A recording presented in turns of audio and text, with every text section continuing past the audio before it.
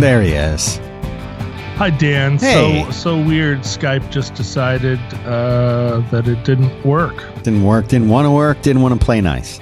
But then it decided it worked. So, boy. High fives all around. Yeah. Skype. Do it to it. Woo. Coming through. Skype. Yeah. Love it. Love that Skype. Skype. Shika chika. So what's going on? How are you? Oh, it's rainy days and Mondays always get me down. Yeah. But it's good. It's good. I'm feeling all right. Aren't you hosting a symposium later today or something like that? Hosting a symposium. Something you Was do. I hosting a symposium? I don't know. Let me look at my calendar. I don't think I see any symposia. I feel like you should. Oh, well, whether or not I should.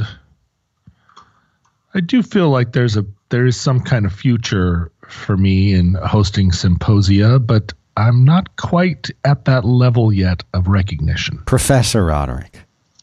No one has really conferred upon me whatever laurel wreath you need in order to be thought of as like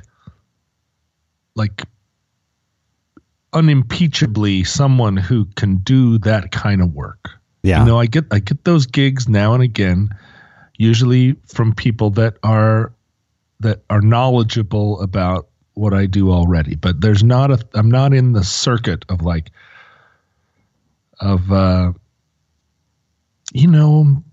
you, Merlin, you guys are you've done things in the technological world that transcend your own personal selves, right? I guess. Have I? Well, yeah, I was talking to Matt Howie the other day, and he said, "Oh, he's just too nice. I probably owe him $5 now." No, but he referred to your platform, Yeah.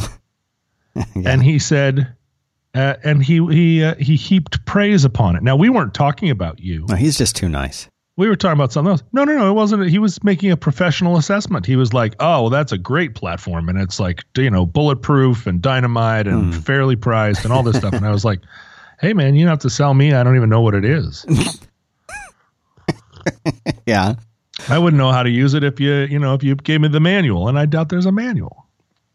But yeah, somewhere out there, Dan, I'm going to have some accomplishment, right? I'm going to write a book or something's going to happen where all of a sudden I have this ability to just go do things, give speeches. I don't know what, maybe it's an act of heroism. Maybe if I save a falling baby or something, maybe if I rescue a cat from a tree. I mean, that's important. Don't downplay that. No, you're right. I mean, the thing is, you're in the right place at the right time. I feel like we need to get you some kind of honorary degree. I mean, I sure want one, but I feel like this is something that you could. I'm surprised you haven't already made this happen. Pitbull has one. Pitbull does. Well, that's the thing. Pitbull seems ridiculous, and I think Pitbull is ridiculous, but Pitbull has sold millions of records, and in the United States of America, okay, John, but how many good records has he sold? Well, that's not the United States of America. Does not care. Does not make a distinction. You could sell 1 million great records or 10 million terrible records, and the terrible records would be the winner. Ben Affleck, Oprah, Bill Gates, Mike Tyson. What does Ben Affleck all have honorary degrees? An honorary degree in? I don't know. Honorary doctorate degrees, no less. Doctor. Now, does that mean if you get an honorary doctorate like Pitbull has, you can call yourself Dr. Pitbull? Can you be Dr. Pitbull? Hold on, I'm going to look this up. You can. I mean, you could call yourself Dr. Dan.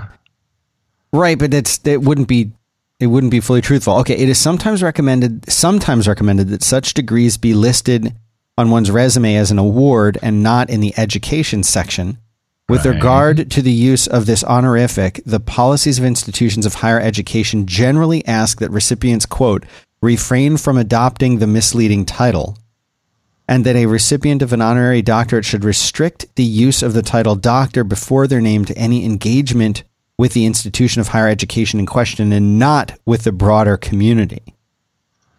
I was just reading somebody's bio. That's stupid. The other day. What's the point of it? That where they were referred to as doctor, they were a drummer. That's what it was. Yeah. They were a famous drummer who had played on a lot of famous tracks, and in their stuff, in their media stuff, they referred to themselves as Dr. Dave Drum or whatever his name was. He was a famous drummer. He's worked with everybody. Yeah. He's old. And I was like, he's a doctor. That's impressive. And then I went and looked, and it was something where the Berklee School of Music gave him a honorary doctorate for his contributions to music over the years. Mm-hmm. And it seemed like everybody was honoring his doctor. Mm-hmm. I mean, people were saying like, Dr. Dave. Mm-hmm. But I think in a case like that, where he's a rock drummer and a jazz drummer who maybe never went to college, and he played on Simon and Garfunkel records and with Frank Sinatra and all this stuff, and he gets a doctorate from Berklee School of Music. I feel like all those things combined to like, yeah, he's I'll call him doctor, right? Because what's a doctorate from Berklee in the first place? All you do is go there and play jazz. And I mean, I guess, you hope to learn 1/10 of what this guy knows already. Sure. So it's different than Ben Affleck getting a. Okay. Ben Affleck, by the way, my producer Hattie pulled this up. Brown University gave him a Doctor of Fine Arts for his work as a director, actor, writer, and producer. His film Argo had won Oscar for Best Picture that year that he was given it. So a Doctor of Fine Arts. Yeah, I feel like that is less. The Berklee one for Dr. Dave, whoever he is, it feels confined to our world, or to a smaller world, right? The world of musicians. It's like a doctor in music from a music college to a famous musician. But Brown is just they're trying to take his Oscar, Ben Affleck's Oscar, and get a little of it rubbed off on them somehow. I mean, what possible benefit to them could giving Ben Affleck an Oscar, or a doctorate? Yeah. Or an Oscar. How does that help them at all? It just makes people think about Brown for a day, I guess, or I don't know. Maybe what it means is Ben Affleck gives them $1 million for their endowment. But I mean, that would be a thing that definitely goes in the award category, right? Brown could have also given him a white ribbon or an attaboy. That's what it is. It's an attaboy.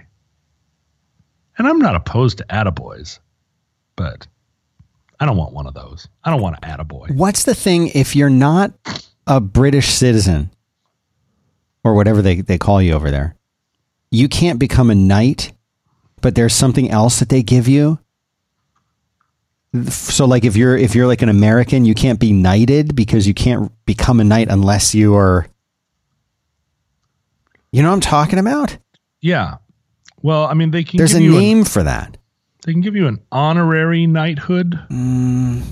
It's the thing about being a knight is that you are loyal to the queen, and an American citizen can't be loyal to a foreign monarch. There's a name for it. But it can be but they can give you an honorary knighthood. Because I think like Bill Gates was knighted. Yeah, but there is something. There's a different term for. There's people shouting into their iPhones right now because there's a term for it. It's like Okay, wait. Hold on. A schmenkle. Americans who are not citizens of a country of which the Queen is head of may receive honorary British knighthoods and damehoods, which is what you said, but I thought there's a separate term for it. But they can't use the term sir or dame. So right. Bill Gates can describe himself as Bill Gates KBE, Knight of the British Empire, but not as Sir Bill. That's what That's what I was thinking of. So yes, you're right. It is an honorary thing. But see, that's the same thing as an honorary degree. You can't use it.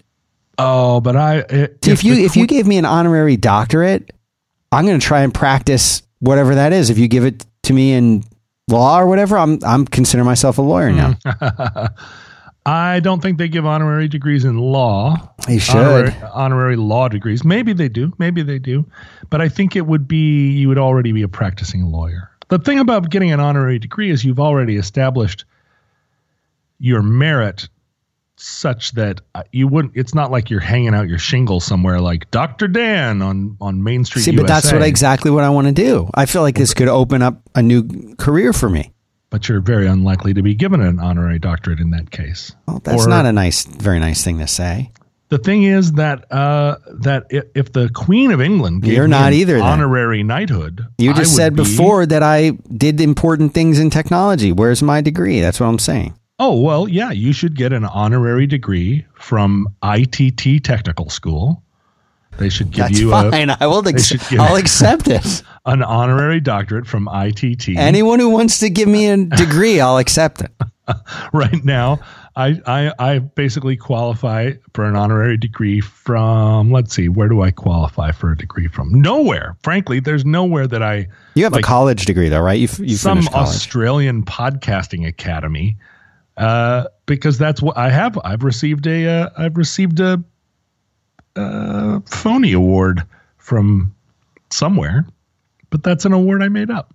But I feel like you deserve something honorary, doctorate of some kind. Well, so I was talking to him somewhere about the Kentucky Colonels, and a woman from Kentucky reached out to me and said, I'm going to submit your name to the Kentucky Colonels. I feel like you have done a great service to the world, and more than enough to warrant a Kentucky colonelhood.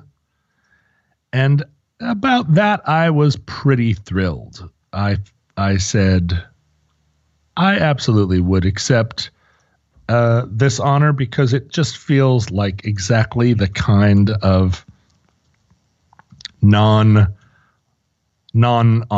or I mean, like a thing that the governor of Kentucky probably gives away 1,000 Kentucky colonel appointments every year to people, to used car dealers and people that attended somebody's wedding. And,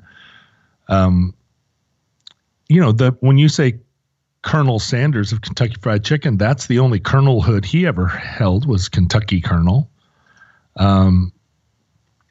Colonel Parker of Elvis management fame, also, he was just a Kentucky colonel, nothing more, nothing less. So if I were a Kentucky colonel, would I allow people to call me colonel? Yes. I think I would allow them to, but I would not introduce myself as Colonel Roderick. Would you expect a salute from? No. I think a salute would be inappropriate even. Yeah. I think that it would be a wonderful opportunity for people who currently come up to me in public places and go, Mr. Roderick, or they say, I've got a small bag packed, or they say, oh, the great shows, or whatever they say, which is, and I'm making fun, but of course I love it when people do those things. I'm only making fun because it's funny. It's fun. But if people then could come up and say, Colonel, I feel like we would all be better off. If someone started addressing me as Colonel, or if people felt like they could come up and say, hello, Colonel. I just wanted to say hello. I think that's exactly why I want to be a Kentucky Colonel. Because it's the type of thing that would confuse everyone else. You know, like if I'm standing in a group of people in a public space and someone else came up and said, Colonel, nice to see you. And I said, nice to see you, hello. And then they kind of wandered off. All the other people in the group would say, what was that about? And that's kind of cool. I think it would be awesome. Yeah. And because then I would say, oh, nothing, never mind. It has nothing to do with you. Don't worry about it. Which is kind of my second favorite thing to do. Yeah, don't worry about it. Don't worry about it. It's not about you. We would like to say thank you very much to Away, creating thoughtful standards for modern travel, universal pieces that reflect your personal travel style and make every trip more seamless. Everything Away makes is designed to solve real travel problems for life and work together to make every trip better, so that all that's left is the world in front of you and the people you share it with. Because getting Away means getting more out of every trip to come. They have the perfect gift for everybody on your list and for every destination on theirs. They make suitcases for the way that we actually travel, with features like an ejectable TSA-approved battery or a built-in front pocket. And they all come in a range of colors and materials that suit whatever style you have. I have one. I just got the regular, like dark colored gray one because that's my style. I like it. I like to be like a minimalist thing. And that's what I have. But you want colors, you want crazy stuff. They've got it. They've got it all. Super useful. If you're waiting on that carousel and you want to see yours coming, you can see it because you can get one of those cool colored ones. I mean, every suitcase comes with a 100-day trial. So you get plenty of time to decide if it's the right one for you, the perfect color, the perfect size. You can shop and gift with confidence, because this holiday season, everybody wants to get away, right? So I have one of these things. And there was one time I got stuck for 6 hours in an airport terminal. And guess what? Surprise. It was an afternoon flight. My phone was already dead, basically, by the time I got there. This is before I had the Away suitcase. So I had to run around the airport. I couldn't even charge my phone in the terminal that I was supposed to be in because everybody else was hogging the 2 outlets that were there.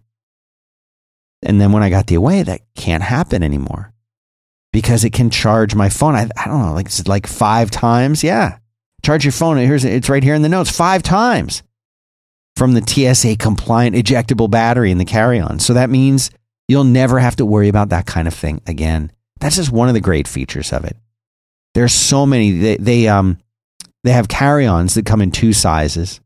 They have suitcases in a whole bunch of different sizes. They've got those 360-degree spinner wheels so you can stay upright and walk. The combo lock is built into it and it's TSA approved, so you don't have to worry about a key or losing your lock or having your kids steal your lock like mine did. And they have a special deal for $20 off a suitcase. Visit awaytravel.com/roadwork and use the promo code ROADWORK when you check out. Because this season, everyone wants to get away, right? So $20 off a suitcase, awaytravel.com/roadwork. Promo code is ROADWORK. And we would like to say thanks very much to Away for sponsoring this episode. I'm looking to give people opportunities for fun. Yeah. You want to bring a little joy to their life. Yeah. And give myself opportunities for fun. Mm-hmm. Now now that I'm talking about it, I'm trying to find the email conversation I had about being a Kentucky Colonel but because there are 14 different ways that people can email you now or message you. Yeah. It's impossible for me to find anything at any point, right? Did this young woman email me on my on the Gmail account I have for Omnibus, on the Gmail account that is my personal one? Did she Facebook message me? Did she DM me on Instagram or on Twitter? How did she communicate with me? I have to go back now and look at every single one of these platforms. And I don't want to be doing that. I want to lay my hands on this, but I cannot. Mm-hmm. I cannot read you her letter. I cannot write her back and say, hey, what's going on with that Kentucky Colonel application? I have to just, I have to just let go and let God give it unto the wind.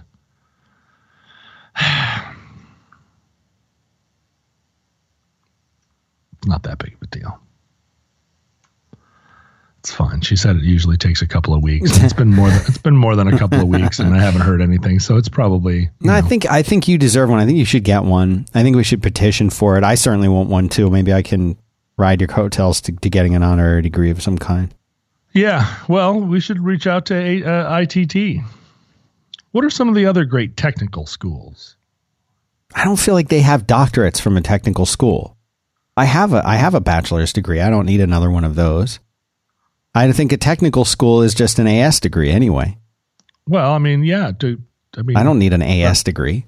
But what keeps them from just making up a doctorate? Well, because I think only schools that can that can issue a regular doctorate degree could issue an honorary doctorate degree. It stands to reason that they couldn't give you a fake doctorate if they can't give you a real one. I mean, universities that can do. Universities that can't teach. Yeah. Yeah. Yeah. So, I don't know, man. We'll figure it out one of these days. The thing is that I keep forgetting, like, part of the reason that I don't have all this emeritus status that I so desperately crave is that you act like you do. I'm still a young person is the thing. Nobody's awarded me any. I should take it as a compliment. No one's awarded me anything honorary because I'm still. I'm presumed to still be in the prime of my creative years and still accruing actual accolades to myself, and not in need of these these gentle head pats in the form of fake degrees. Yeah. Yeah. So basically it's back to square one. I've still got to go out and work and come up with things and make good things and try to accomplish things in my own life and not just be awarded fake things. Well, I figured it was worth asking. Yeah, well, you're also still making things, making things. Yeah. According to Matt Howie, I'm making something pretty good.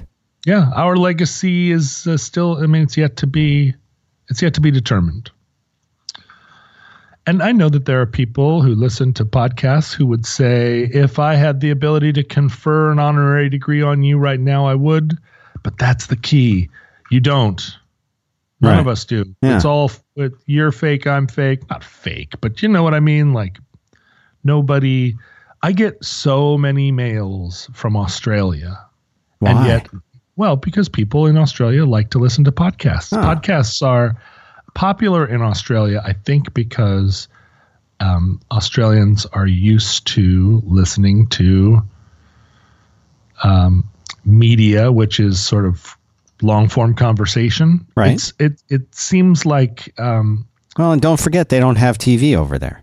Well, that's right. That's right. And a big part of what's fun in Australia is just watching the waves come in and crash on the beach. Yeah. And listening to a podcast while doing that. How fun. That'd be awesome. But here's the thing. Great way to relax. Although I hear from Australians all the time, not a single one of them has ever managed to get us invited to Australia. I know. Now, they have podcast festivals there. American podcasters go to Australia all the time. They go on tours of Australia doing their podcast live. Mm-hmm. And yet all this love that pours unto us from Australia, not a single person has made, even as far as I can tell, even an attempt to get us to Australia. So their honorary doctorate, their phony degree, mm-hmm. is, or their phony award, those would be worth a lot more if they were like, I talked to the people at Podcast Festival X. An offer is forthcoming. Can't wait to see you when you get here. Your phony award is currently being cast at the Foundry. Like that stuff I would take seriously, but like, oh, hey, love your show.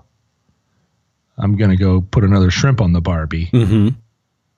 That stuff's just like, sure, man. I get emails like that from Ames, Iowa, and they don't have a podcast festival. Right. Sure. Yeah. I like to give Australians a hard time. Partly it's that as an Alaskan, there's a real simpatico between Alaskans and Australians. Tell me about that. Well, there's something very similar about Alaskans and Australians that I don't think any of us can really define very clearly. But there's a kind of ready, steady, go, Bob's your uncle, maybe burn it all down. I mean, don't burn it all down because you're bummed, but burn it all down just like. Well, we were just talking about burning it down. Well, yeah, but the burning it down that we end up talking about here in the United States is like, it's so fucked, burn it down. Whereas I feel like Alaska and Australia have a similar sort of like, why not burn it down? It's not that people there are exasperated or desperate or angry or frustrated, but they do kind of maybe want to watch the world burn just for the sport of it. Mm-hmm. And they also feel like if the world does burn down, that's fine too. They'll be fine. I don't know. There's a funness even to the depression and desperation in those places. That's a result of just a very different feeling about what your capabilities are. And I think partly it's that both populations feel that they are far away from the majority of the world that they identify with. Like imagine Australia and New Zealand, they are consuming what you could only describe as Anglo-American culture, mm-hmm. right? They're watching Bruce Willis movies. They're often contributing maybe even greater than their numbers. They're giving us our Russell Crowes and our AC/DCs. Like they're very involved, but they are on the far, far opposite side of the world. And the countries that are nearest to them are, not majority Anglo-Saxon, mm-hmm. not English speaking, not, like in America, we have Canada. The English, they think of themselves as the center of the English speaking world. Yeah. So the fact, and they have their excellent friends, France, right there. But so the Australians, they must sit down there and just feel like, wow, we're like 18 hours or 16 hours from LA, the nearest place that like even comes close to sharing a culture. And Alaskans have, although it's not that far, Alaskans have that same feeling of just like, well, we're all the way up here. America is what we relate to, but we're sort of, people kind of forget about us up here. We're on our own. The wind comes whipping down the plain. So, when an Alaskan meets an Australian coming through the rye, I feel like there's a shared there's a high five there. Yeah. And there are a lot fewer Alaskans than there are Australians. So it may be that Alaskans feel this way and Australians maybe don't quite notice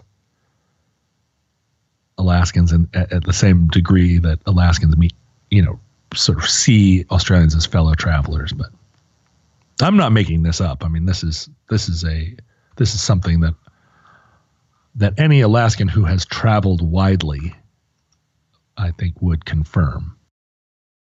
We would like to say thank you to Brooklinen.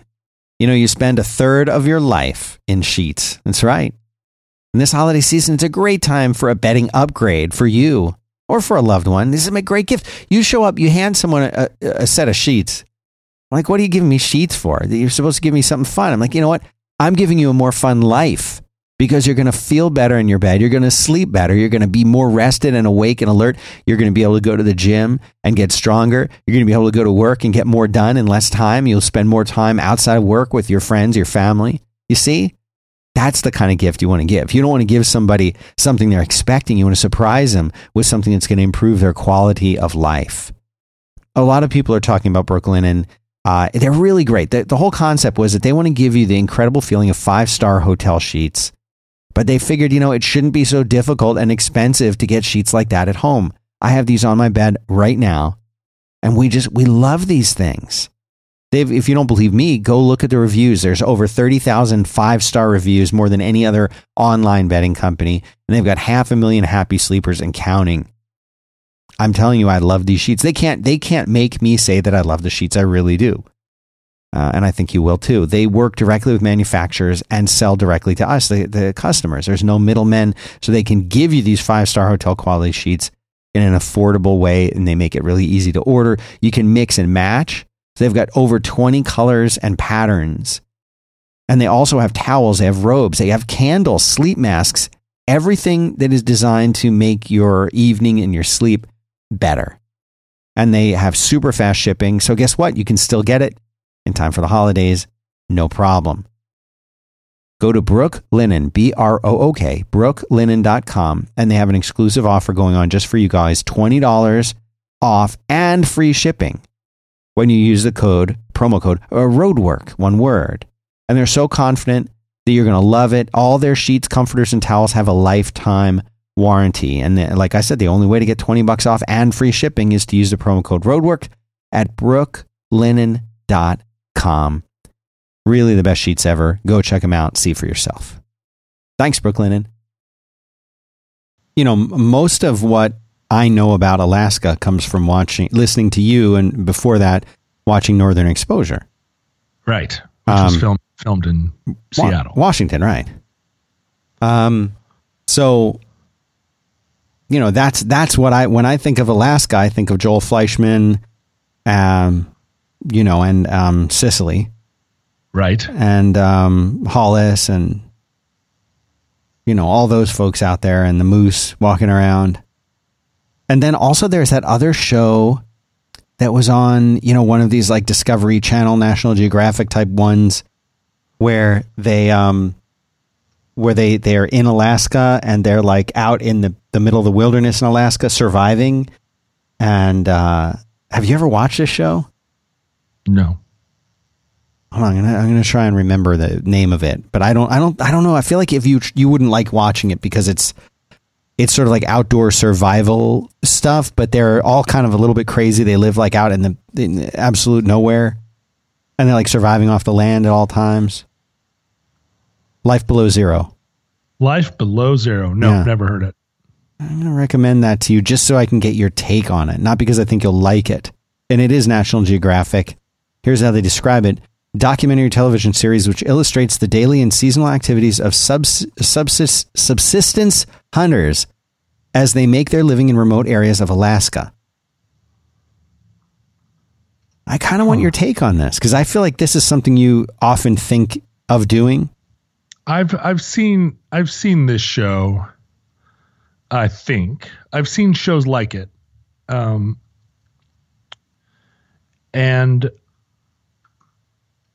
I know people up there. I don't think know anyone who's actually living a subsistence existence. There's a kid that emails me, and I think he may listen to this show, who lives in a community up in the Arctic, which is a religious community that were back to the landers, and they live in a township basically that they built, and I'm not sure if I get this right, but it's across the Yukon River to the north, so that for part of the year it's not accessible, and I'm not sure. I mean, obviously it's accessible, but not. You can't just come and go in a car. And I did some research. They reached out and clearly were like, hello, I am a fairly young person. I'm listening to podcasts. I don't know how I found podcasts, but here I am. I'm a member of this sort of separatist community, but not sure where I stand. I think what was happening was they were trying to achieve escape velocity from this community, but they were also young and so susceptible to like, well, I don't really have enough money to move to Dawson City or something, so I'm kind of living at my mom's house for now, trying to work it out, trying to figure out, and my girlfriend and so forth. And I wrote him back and said, like, how does everyone in your separatist community feel about you having maybe decided to not be a member of the religion anymore, but you're still kind of living there, hanging out? And he was like, well, it's a little awkward, but everybody's cool. And looking into it, it seemed like not a separatist community that was super, they weren't out picketing anybody. They weren't drowning people in wells. They just had this different take of like, we're going to go out here and live. It's very hard to eke a living out of the Arctic. Yeah, I imagine. Except that the growing season, although it's short, it's very fecund. The sun is up all day, right? So you can grow tons and tons of stuff in a very short amount of time. And animal husbandry works there pretty well if you have a breed of cows that doesn't freeze on the hoof. But the people you're describing are homesteaders, and they go out and they get their 40 acres somewhere and they try and build a cabin, and then they try to make a life for themselves, I think largely as trappers. Mm-hmm. Yeah. So now, there's a couple of the people on that show are trappers. Yeah. Trappers are not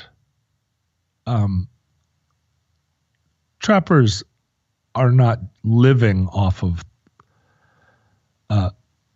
the land in the sense that they're not growing any food.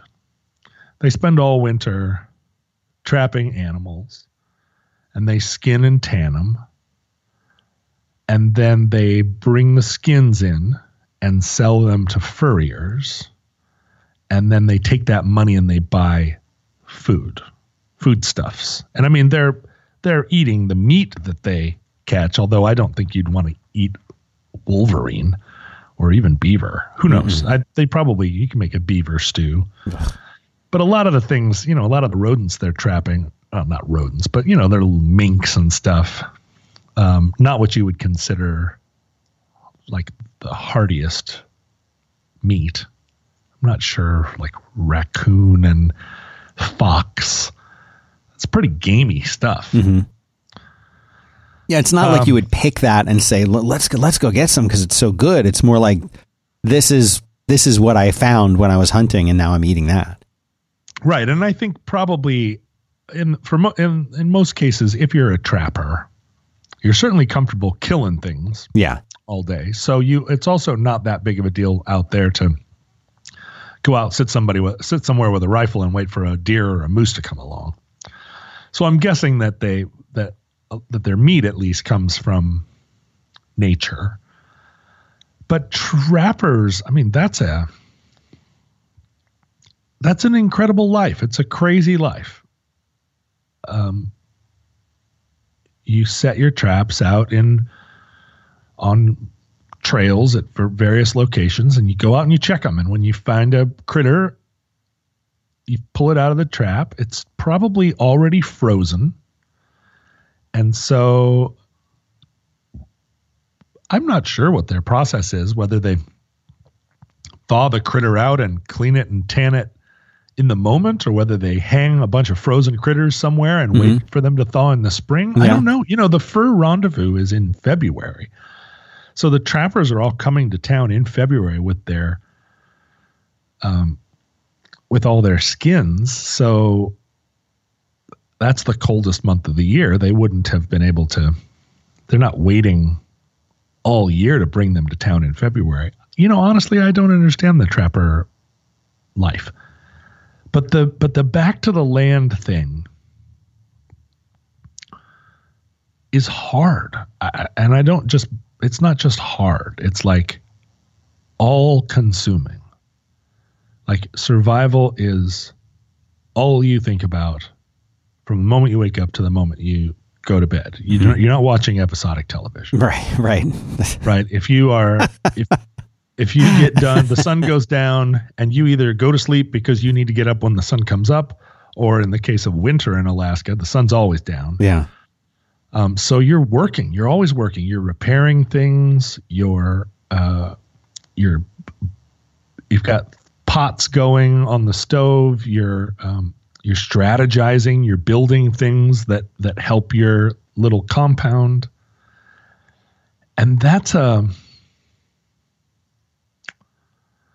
has to come from a desire to a desire for like a single-minded focus. You want, and I don't think most back to the landers are doing it 100% because they're reactionary. They're not all leaving the world in a huff saying like, the world sucks, I'm going to go make it. I think those people probably fail. I think the people that succeed at it are like, this is what I want. This is the thing that pulls me. Like I'm not running from modernity. I'm going toward this purity of essence, POE, purity of essence. And so in that sense, I admire them, but Alaska's full of people like that. Like all those gold miner shows that are popular on TV. Mm-hmm. It's a different version of the same thing. Like the amount of work that those guys put into mining gold measured against the amount of money that gold ends up being worth. Like they might as well just be working at a gas station or just driving that same bulldozer doing something else. I mean, they're basically they're earning the wage of a bulldozer driver. They're just bulldozing their own gold mine. And at the end of the year, they collect some pile of gold, but it appeals to them because that gold is just lying there and you can just go get it. It's just free if you put the work in. And so they're out there like, I don't want to work a job. I want to do this, which is work this crazy job that I would hate if I weren't doing it for myself, getting this gold. This is mine. I was hiking rather in the mountains outside of LA, sort of those mountains around between LA and Joshua Tree. Okay. I was hiking up some ravine and passed like a couple of young dudes in the stream with their gold pans. And they were far up this valley. And they didn't just have gold pans. Like they had like a mini sluice box and shovels, and they humped all this gear up in there. And they're panning gold in this little stream. And like I've panned gold in a little stream. You work all day and you get, I don't know how much, $100 worth of gold flakes, maybe. But then you think about it, it's like, well, if you worked at a job all day and the job was paying $6 an hour, did you make $100? Maybe. So it's a different relationship. I met a guy just about a year ago. I was at a gas station in the middle of the night, and this guy is. Wait a minute. Why are you meeting people at gas stations in the middle of the night? Oh well, so I'm pumping gas, and there's a guy pumping gas on the other side of the island. Now, okay, pause. I growing up in Philadelphia, everything about my upbringing taught me and those around me, ideally you don't make eye contact with other people on the street or in public places unless you already know them. And even then, maybe don't make eye contact with other people, let alone strike up a conversation with a stranger. Here in Austin, it's a bit different. People are more friendly. You can do that a bit more. But it seems like you do that no matter where you go. You do that under any circumstance. You're approachable and you're ready to talk to anybody. At 2 a.m. at a gas station, 1 p.m. walking down the street, it's all the same to you. Yes. That is true. And nothing, you've never had a bad encounter from that. Oh, sure. Of course. But that didn't lead you to not still try it. You just wrote that off as a fluke. Yeah. Okay. I mean, I am described by people, for lack of a better word or for lack of a better description, as flirty. Like every woman I've ever dated has said, at some point early on in the relationship, she'll say something like, "Why were you flirting with that waitress?" And I'll say, "What do you mean?" She'll say, "Well, she came over to take our order, and you got into like a 4-minute super flirtatious conversation with her about Tears for Fears or something. Like, what's that about?" And I'm like, "It's not about anything. I was just making conversation." And because it's early in the relationship, my new girlfriend will say, "No, it wasn't just making conversation. You were flirting."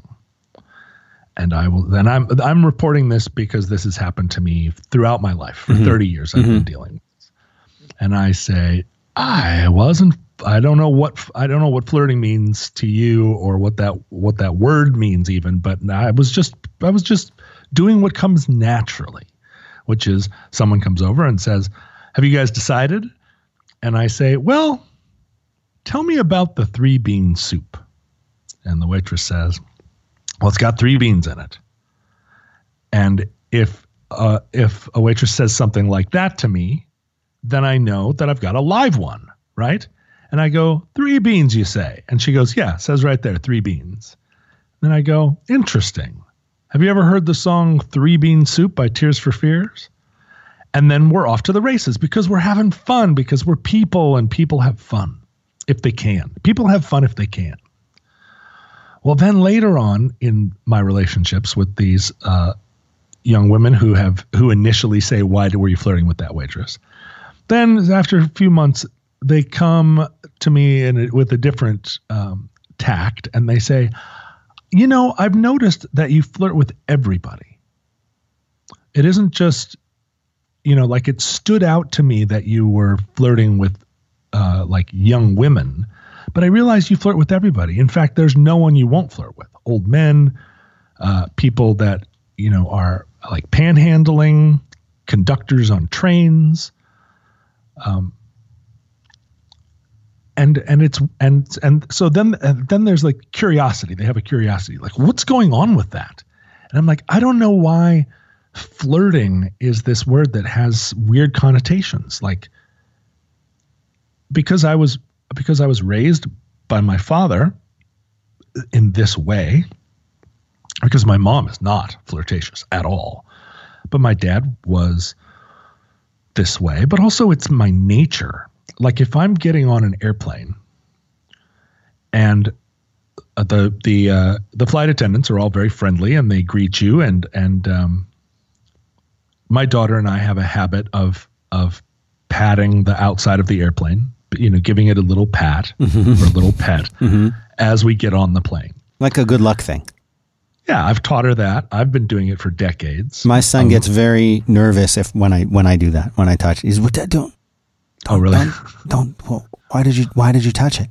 I'm like, my sister does it too. He's like, "Well, don't. Dude, should we tell someone?" I'm like, no. Give it a little pat. It makes the plane feel good. It makes you feel good. Well, later, halfway through the flight, I didn't like when you touched the plane, Dad.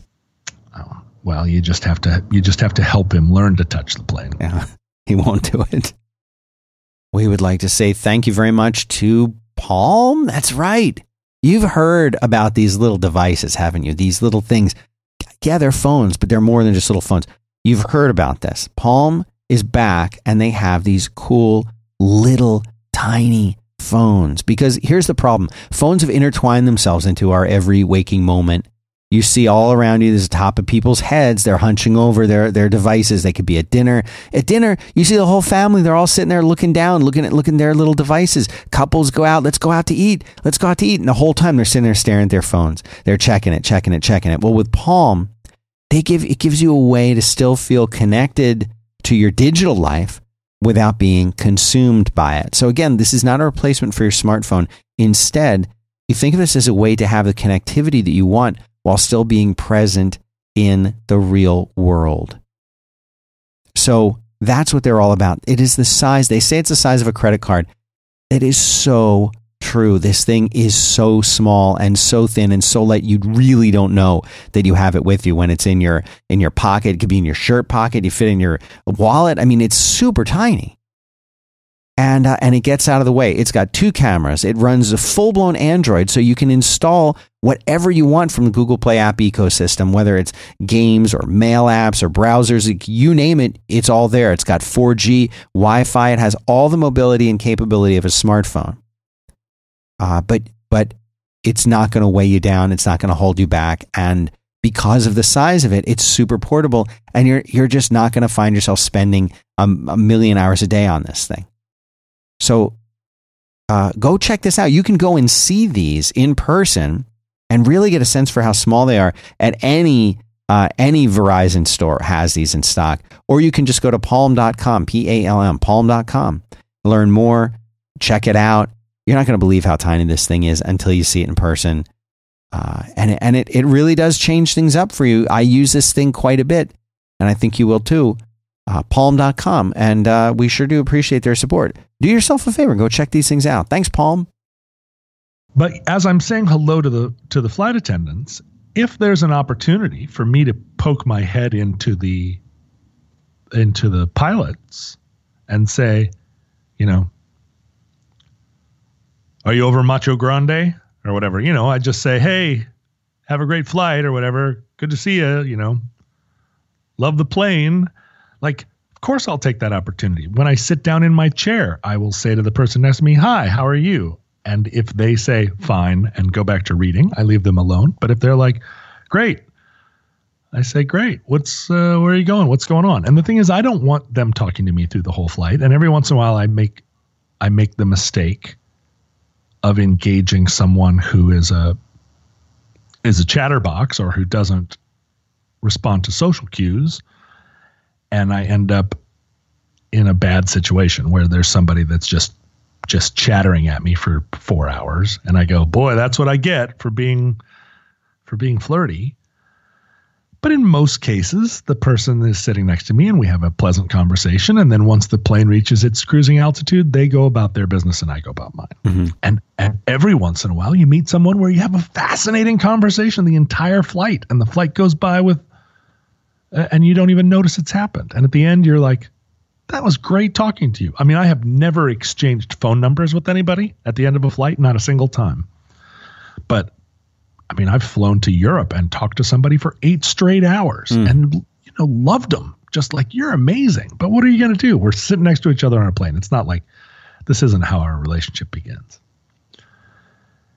Anyway, whatever that flirtatiousness is, it's one of the things that it enriches my life almost more than anything. And in most cases, if I say something to someone at a gas pump at 1:00 in the morning in an industrial strip of South Seattle, and that person grunts at me or doesn't reply or whatever, no blood, no foul, right? In most cases, that person is a normal person and they go, huh? Yeah, totally. Or whatever. They reply. They say something human back. And we had a little human exchange.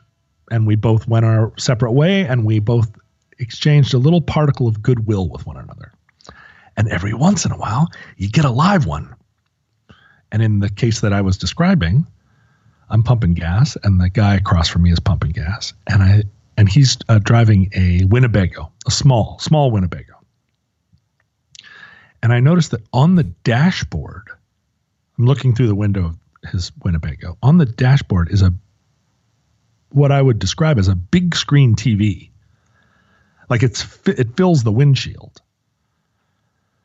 You can drive. It's over to the side enough that you can drive, but the TV is, windshield sized. And so I say, "Nice TV." And the guy says, "Huh? Yeah, thanks." And I go, "I'm guessing that you're living in there, given the size of the TV." And he says, "Yeah, I'm living in here, in the winter. But in the summer, I go up and work my claim." And I was like, oh boy, it's 1:00 in the morning and I just hooked a big one. And so I say, "Worked your claim? Where's your claim?" And he says, "Well, I'm not going to tell you where my claim is." And I say, just, you don't have to tell me where it is, but just give me, like, on what river? And he says, "The Nisqually." And then I'm like, "Really? There's gold on the Nisqually?" And he's like, "Well, I'm not going to tell you where, but yeah, the Nisqually's, people have been mining the Nisqually for 100 years, he says. And he means, placer mining. And so we now, both of us are done putting gas in our trucks, but now we're in the middle of a conversation, a good one. And I said, so what do you do in the winter?" And he's like, "Oh, I live in the Winnebago and I park it over there." And he nods his head across 4th Avenue South. And I see a side street between a recycling plant and a tile warehouse. And on this side street, it's all little RVs, little, single occupancy RVs on both sides of the street, parked up into the shadows. And I'm like, "Oh shit, you've got a little community here across the street from this gas station." I go to this gas station all the time. I never noticed, because your eye doesn't pick up on little communities like that. Mm-hmm. Or if it does, it's just like, "Oh, a bunch of weird broken down RVs, let's get out of here, honey." But in fact, it's a little universe. They all know each other. It's a little, if somebody gets a half rack of beer, I'm sure they share it around. And if you're living in an RV and you pull into a street that's full of little RVs and you're an asshole, they're probably going to kick you out after a couple of weeks. So I talked to this guy for, 20 minutes. And I learn all about and after he gets to know me a little bit, he realizes he can kind of tell me a little bit more about where on the Nisqually his thing is, because I'm not like some claim jumper. And I ask him like how he does and what his, what it's like up there. And he's like, "I live in this RV in the winter, but then in the summer I go up and live in this RV, but I'm up there working my claim." But so he is living the life, right? He works for no man, and he makes enough gold in the summer that he can live in his truck year round. Now that's not a lot of money. Yeah. How much would it cost to live in a truck? Well, you got to put gas in it. Now, if your truck's not moving, you're not using as much gas, but presumably he's running the motor in order to power his TV and his little heater or whatever it is, however he keeps warm. So he's using gas. And food and whatever, because he was older, he was 60. Who knows whether he has medication or not. He's probably getting a check either from the government or from his retirement from something. But he's free in the world. You know what I mean? He doesn't. Even if he stays on that side street next to the recycling plant every night, in his mind, he could pick up and go in a second. Everything he owns is on his back. He's a turtle. But he's a fast-moving turtle. And my God, that has appeal for people. Yeah. A tremendous appeal. Even if he never leaves, the idea that he can is so strong. And, you know, and I admired him. And I liked him. I liked him personally. You could just tell that although he was a crusty, gold panning midnight rambler, and I actually, at the time I was doing my Rendezvous show. Yeah. And I really debated whether or not to go down there and knock on his truck door and ask him to come be on my show. And it was only as the show got going and we had no shortage of guests and they all kind of were they were all easy to get. They didn't require that I go down in the day and knock on this guy's door and say, "Remember me from the gas station? How would you like to come up to the Rendezvous on First Avenue for no money and sit and let me talk to you about your gold mine in front of an audience?" So I never did, but I regretted even then that I wasn't doing a show that was more like, if I had a little team of people that were helping me make a show and I could meet people like that and say, "Give me your number. I'm going to have somebody call you. We're going to get you on the show." Because I might meet kooks like that all the time. The world is full of kooks. And a lot of them, you know, all you need to do is talk to them. There was a sad one of those recently. I was at a thrift store. I was looking at some records, and a guy kind of sidles up next to me and says, "I played on that record." And I turned, and it was a guy, again, about 65, disheveled, but you could tell he was making an attempt to be groomed, and he had a certain class, a certain mane. And I said, "Tell me more." And he said, "Oh, yeah." And it was a symphonic record. And so, you know, my spidey sense was going off like, what are the chances that this symphonic record sitting here in the front of this record display and this guy that played on it just coincidentally collided on me? There is a chance, but there's also something suspect about this setup, but let's go with it. And he starts to tell me about how he used to play for the Seattle Symphony and he toured the world and life was grand, and then this, that, and the other, and now he's hanging out at a Value Village in Burien. And the thing is, he's not looking for anything. He's not asking me for anything. He's not aiming to have fallen on hard times. He's just telling the story of his life. And so I talked to him about his life for a while. But when I'm in a thrift store, I'm moving. I'm looking at this, and then I move, I look at that, and I move and I look at that. I'm not standing waiting for my gas tank to fill. I like to keep going. And so after a while, I started to extricate myself from him because I'd heard his story and I liked it. I had gathered it now. I'd gathered that moss. And he did not take the cues that I was ready to go. And what I've learned in the last 10 years, 15 years, I guess, of being in music, and then it's been 20 years of music. It's been longer than that I've played music. 20 years where anybody ever wanted to talk to me. But I learned that when someone isn't taking social cues and it's time to go, that most of the time you just go, "Well, great talking to you, goodbye."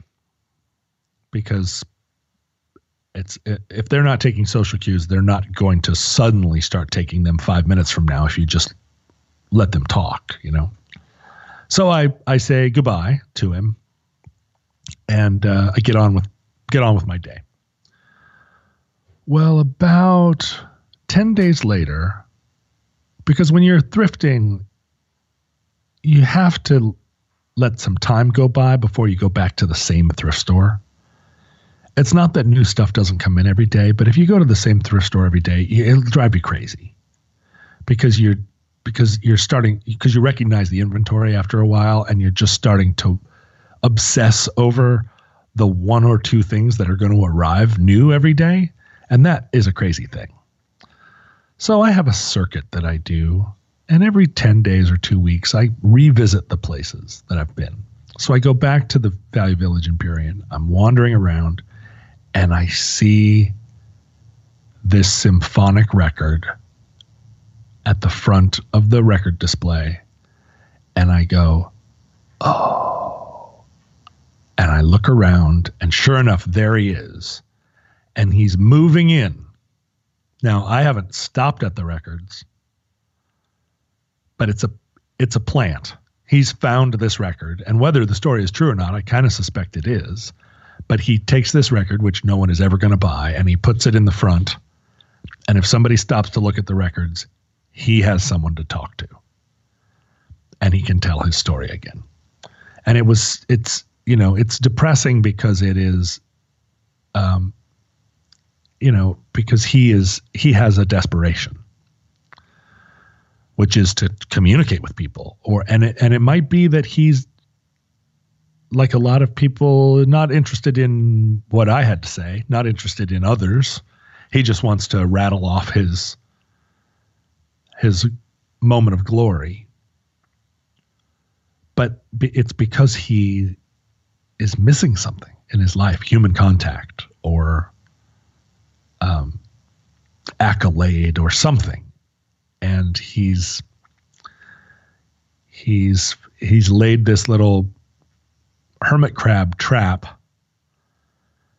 and every day sits in this Value Village and snares a half a dozen people. And I don't know when he feels like he's done enough and can go home,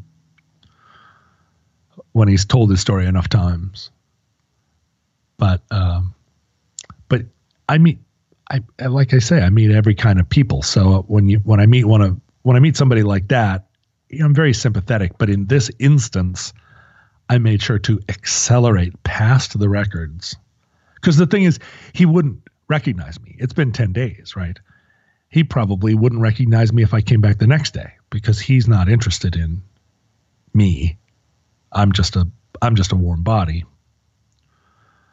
But I don't need to hear that story 2 times,